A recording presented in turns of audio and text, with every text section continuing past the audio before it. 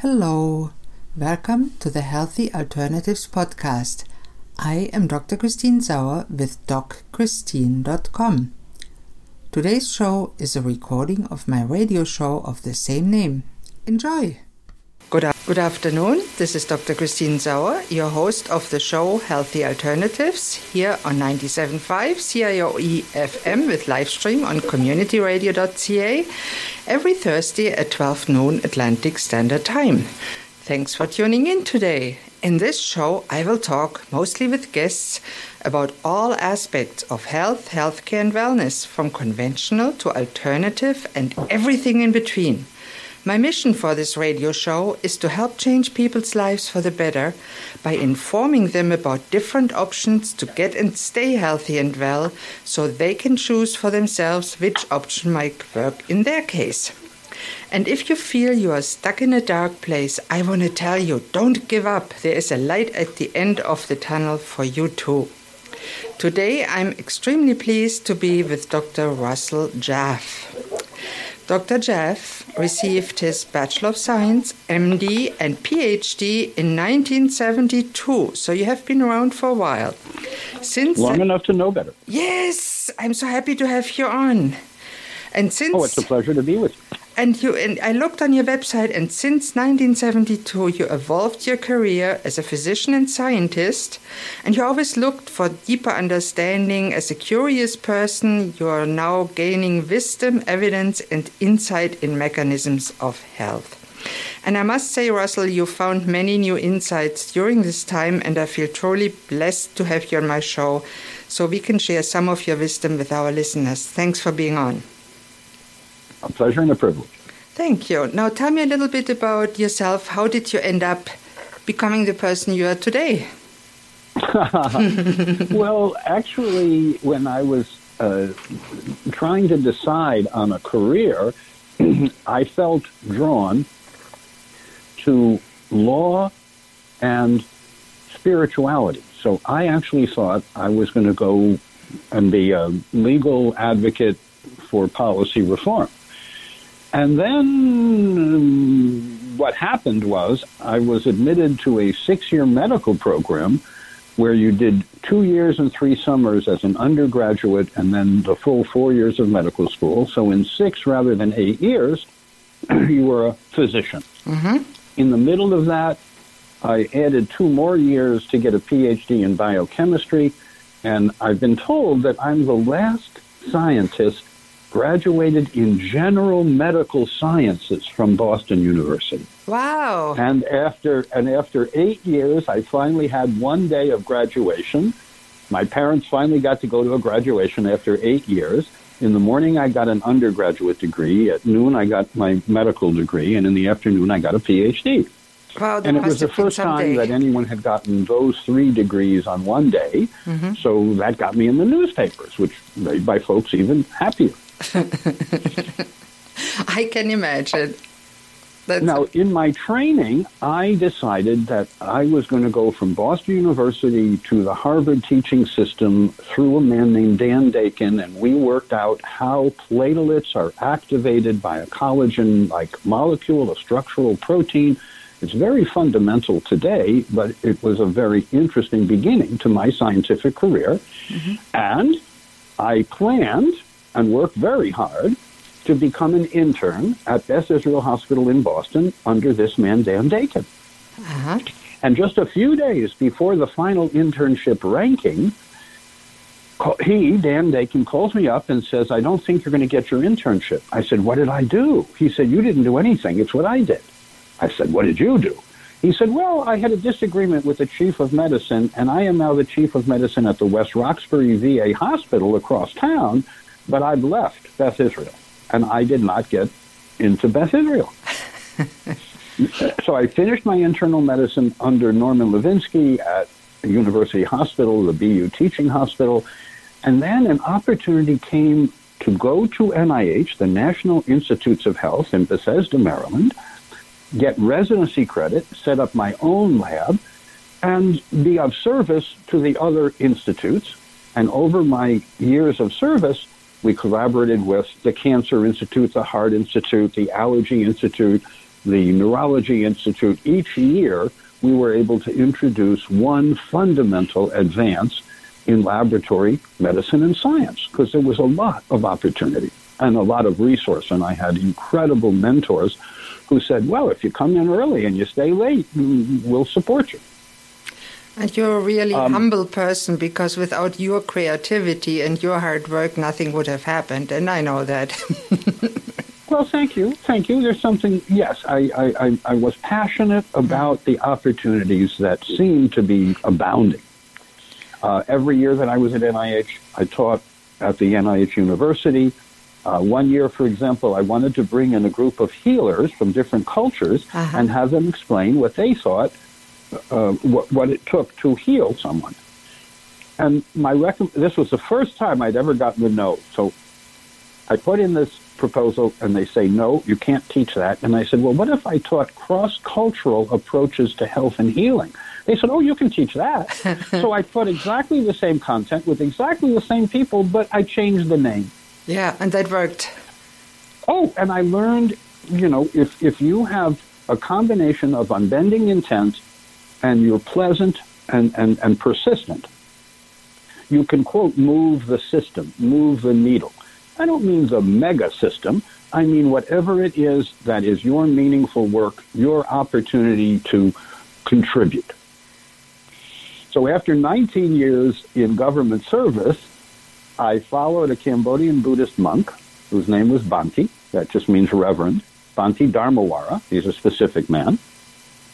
And had the last 30 years of his life with him, from 80 to 110. I met him on Sunday at his birthday party, and on Tuesday he moved in to my little bachelor's apartment in Greenbelt, Maryland, where I spent very little time because I was still in government service. Amazing. And I went back and forth for an entire year, because here I'm on the permanent senior staff at the National Institutes of Health. That was like being a full professor with all the accoutrements that come with that, all the privilege that comes with that. And for an entire year, I went back and forth. Should I stay and maybe contribute more over the rest of my career to biomedical science? Or should I start again, closing one door so that other doors can open? And literally on the day that my heart settled and I knew I was going to leave, I didn't know what we were going to do, but I knew I was going to leave. I went back to the apartment in Greenbelt. I walk in and Bhante says, now we can talk. Wow. For the entire year, when I would ask him for guidance, he would giggle. And over many years, I realized that he wasn't being condescending. He was just bemused by the fact that I wasn't ready for the answer until I was ready for the answer. I could ask the question, but you might not be ready for the answer. And so when he thought you weren't ready for the answer, he would giggle. And sometimes a year or more later, he would give me the answer to the question. Wow. At a time when it stuck with me to this very day as a memorable moment. So I decided to follow him, which means I became a consultant for a few years. I was privileged to help get heptachlor out of the island of Oahu. I did the first indoor environmental quality report for the state of California called Clean Your Room. 19 subjects on the built indoor environment and solutions that we desperately need today to remember. Yes. And then in 1983, I opened a functional immunology laboratory. We received blood from all over the world. We're the reference standard in an area called lymphocyte response assay. Right. Lymphocytes are special white blood cells. They're responsible for a big part of your immune defense and repair system. And prior to 1983, you could make general statements about what's good and bad to eat, but you couldn't, for an individual, determine where they were tolerant and where they were intolerant. Right. So we developed this novel, one-step, amplified, high-precision cell culture. We've got 80,000 cases in our database. We've done over 25 million cell cultures, and we do them with high precision. That is less than 3% variance, which for any test is good amazing. Reproducibility. Yes. But for a cell culture, that's unprecedented. I believe that. Why? Because we knew how to purify the testing materials, and we do foods and chemicals and preservatives and medications and environmental substances. So we can now do hundreds and hundreds of cell cultures with high precision on a small 1-ounce sample. Wow. And then when I opened the lab, my colleague said, thanks for opening up this whole area of functional immunology, but frankly, what do I do with the information? Give me an interpretation that's a complete lifestyle program to modify what people eat, what people drink, what people think, and what people do. And that's what I learned from Bhante the monk and others. There was a Dr. Mishra who wrote the textbook of yoga psychology and commentary on Patanjali Sutras. Other people, including a man named Qing Wu. I went to debunk him as an acupuncturist in Washington, D.C. in the early 70s, and I ended up doing a 7-year apprenticeship with him in traditional Chinese medicine, and then I taught a program for colleagues, for physicians, called Oriental Medical Strategies and Western Medical Practices. It was a 3-year certification program, and I'm glad to tell you that most of the students in that program then went on to teach their own programs, and many of them continue that. And I went on to help found the CCN, the Certified Clinical Nutritionist profession, and I'm very involved now with health coaches, because very often colleagues, physician colleagues, they want to give information, inspiration, and encouragement to their clients, but they have a very short amount of time to spend. On the other hand, someone who's a health coach who can explain what the doctor really recommends and why in regard to modifying your kitchen and or your personal care. Because it turns out that most of the toxins we're exposed to are relatively recent. We have been exposed to them in the recent past. Right. And 80% we can reduce or eliminate by taking simple self-care steps. And so if you come to my home, you'll find a permaculture biodynamic food forest in the front yard.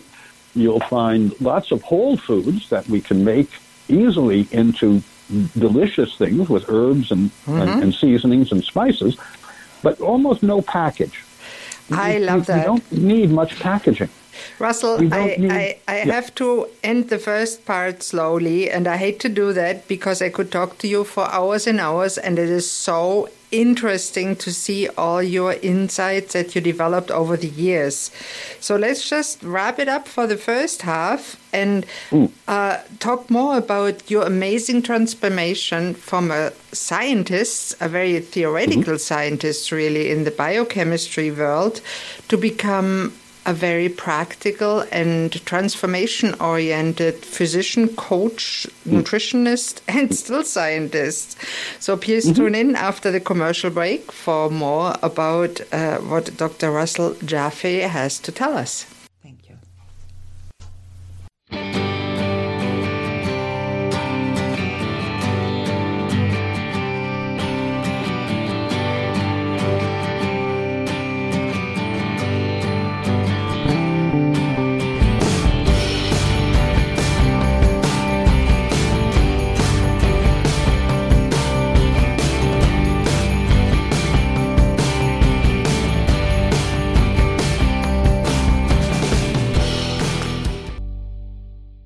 Hello and welcome back to Healthy Alternatives here on 97.5 CIOE-FM or on the web at communityradio.ca.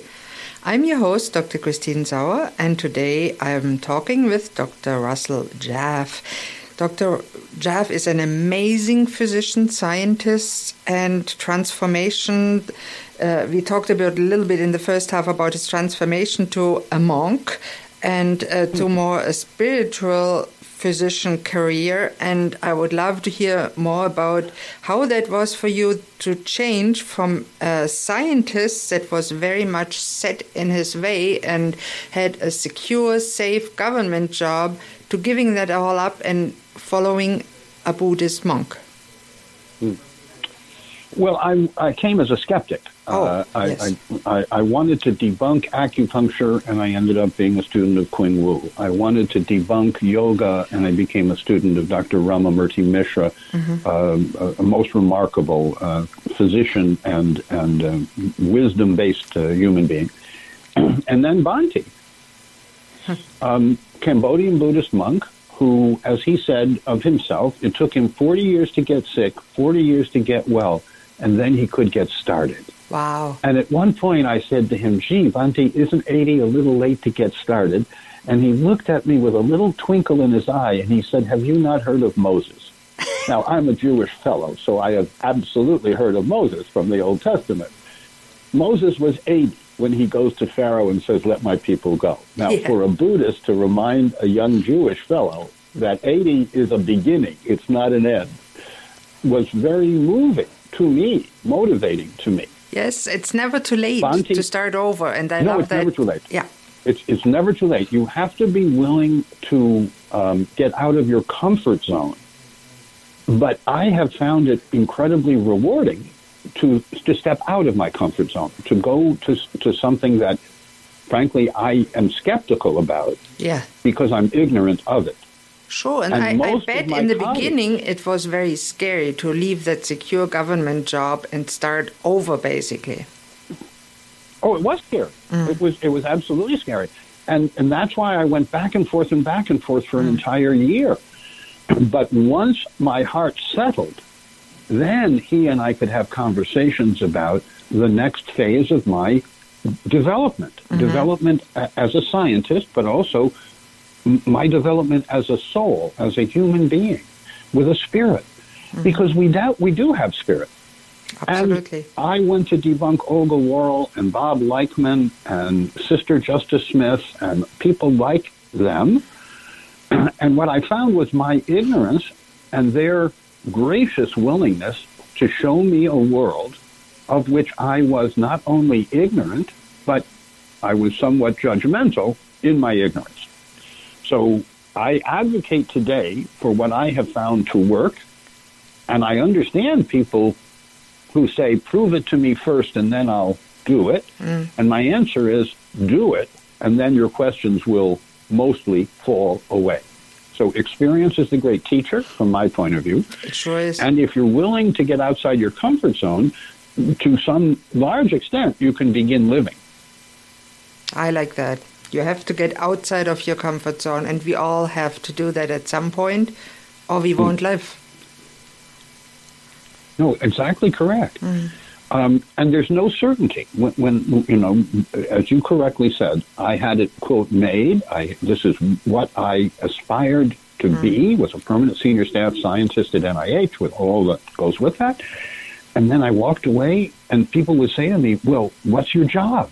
Do you have an endowed professorship somewhere? I said, no, I'm going to wander a while, and I'm going to follow Cambodian Buddhism. They probably labeled you as crazy. I had friends who called me up and said, you're too young for a midlife crisis. I don't think you're crazy. What you're doing feels to us, because they were very much enmeshed in, quote, the system. It challenged some friends of mine when I said, well, I'm just going to walk away and see what happens. Wow. And yes, it was transformative. It got me into communities that I would not otherwise have been connected to and with. In his specific case, Bhante's case, he had decoded and was teaching a color healing system that the Buddha had taught 2,500 years ago, Gautama Buddha. Yeah. It was practiced for 500 years, lost for 2,000 years, and he figured it out. Wow. So that's why he specifically was interesting to me, because I am interested in anything that evokes human healing responses, especially in a non-invasive way. And it turns out color, there are many color healing systems, but there's one in particular that he decoded from ancient scrolls. Pali. He had 9 languages that he was facile with, including the predecessor to Sanskrit, known as Pali. Among other things, he was Jawaharlal Nehru's friend, and there's a letter in the archives of India from Nehru's mother. And it says, my dear son, the Prime Minister, you must correct your dereliction of duty and give 8 hectares of land to the Venerable Dharmawara for his service to India and to our family. And he did. Nehru did. King Sihanouk of Cambodia was a student of Bhante Dharmawara. my daughter's godfather, one of her godparents, is the Dalai Lama because of Bhante's connection and the reverence with which His Holiness held Bhante. Wow, that's something else.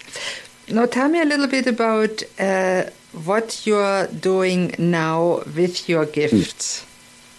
Well, for the last decade or so, we have been covering what is called epigenetics. Right. That's a fancy way of saying lifestyle.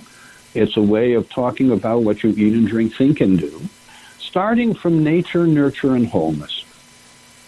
So I want you to eat foods that you can digest, you can assimilate, and you can eliminate without immune burden. I want you to be tolerant. I want you to be repairing at night, and I want your immune system to be able to defend you during the day. Because it's called the immune defense and repair system for a reason. Right. And every human being actually makes abnormal cells called cancer cells every day. Mm-hmm. And we're supposed to have a surveillance system that identifies and eliminates these abnormal cells. So you're So what I'm saying advocating is that a everyone is at natural risk life. of cancer, Yeah. but if you keep your anti-cancer mechanisms high, Yes. you won't get cancer. And I have had people, I don't have a private practice, but I mentor other physicians and I am privileged to see their clients' results. There are people who do not have good anti-cancer mechanisms, who are at high risk, and then they go on a lifestyle program like we're talking about. You get the bad stuff out and the good stuff in, get the toxins out, reduce the exposure, and enhance your ability to metabolize or detoxify harmful substances, while you're topping up your essential nutrients.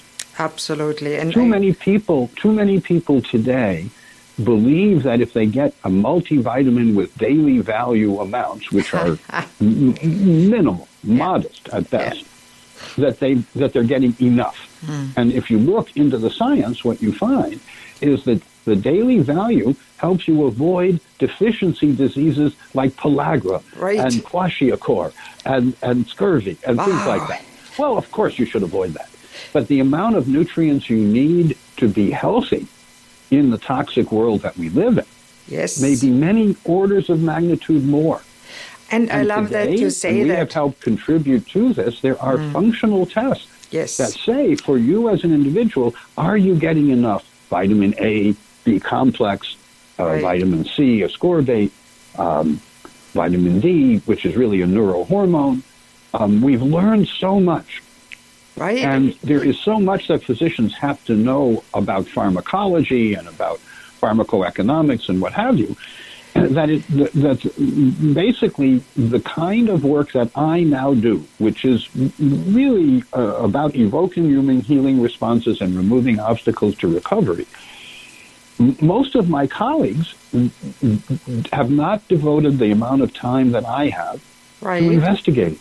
Now, Russell, before we wrap up this show and we are slowly getting to the end, I want you to share with my listeners how they can contact you.